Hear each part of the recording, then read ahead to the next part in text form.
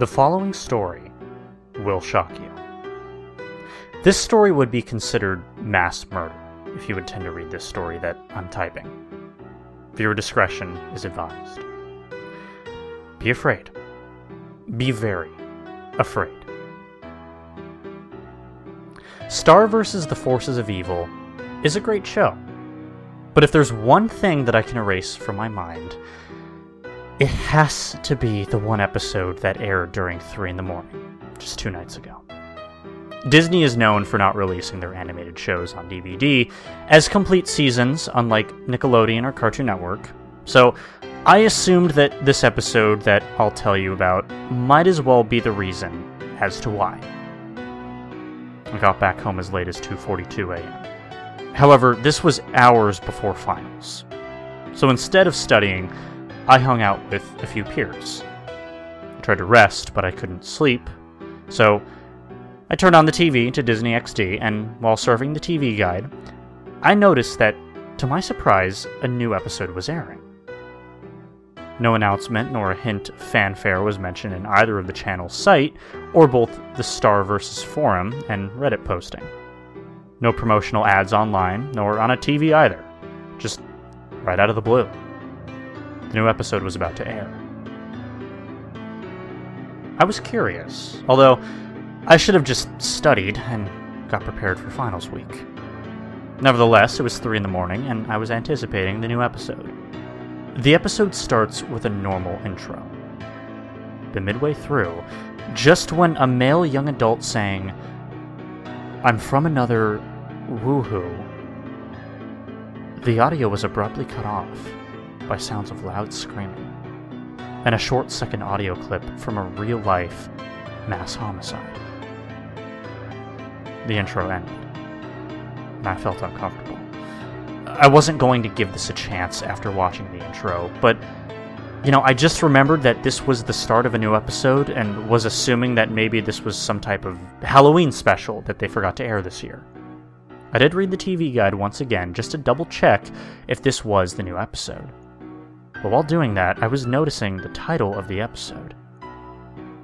It read, Star and Her Forces of Mass Genocide. The meat and potatoes of the episode began with Star Butterfly looking at the camera, as if she was breaking the fourth wall. She said nothing. In fact, she was kind of emotionless. During that scene, her body resembles some uncanny valley, as if this was either an animation error or this was some type of traditional motion capture. She mouthed about something, but I couldn't hear any form of sentence.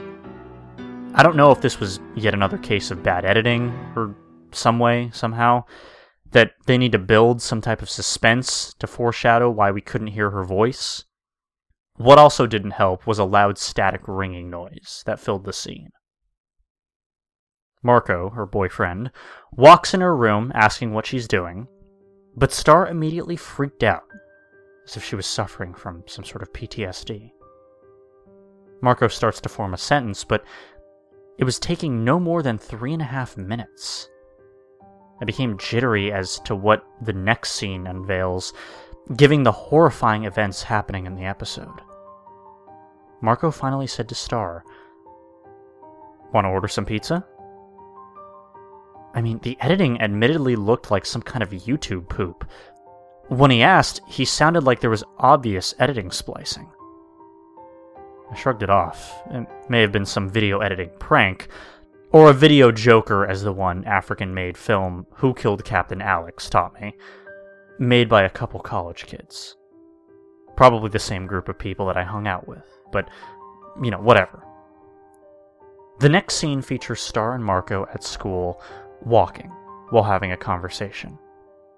But it seemed like the animators put the same walking cycle over and over the same backdrop of the school hallways, as if this was an old Hanna-Barbera cartoon where backgrounds are recycled during walking or running sequences.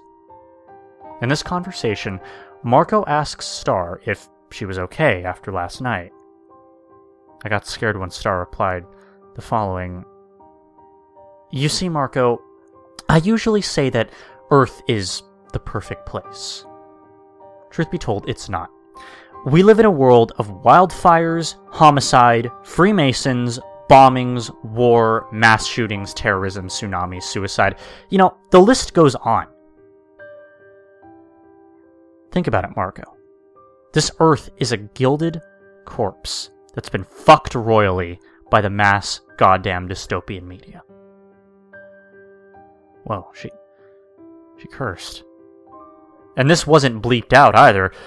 This never happened in this series before, and lecturing about real-life government conspiracies in a kids' cartoon show? Listen, Marco, I will shit fury this fucking dimension.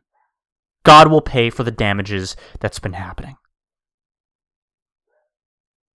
As soon as I was about to turn off the TV, I saw a nuclear explosion drawn more realistically than anything else in the series.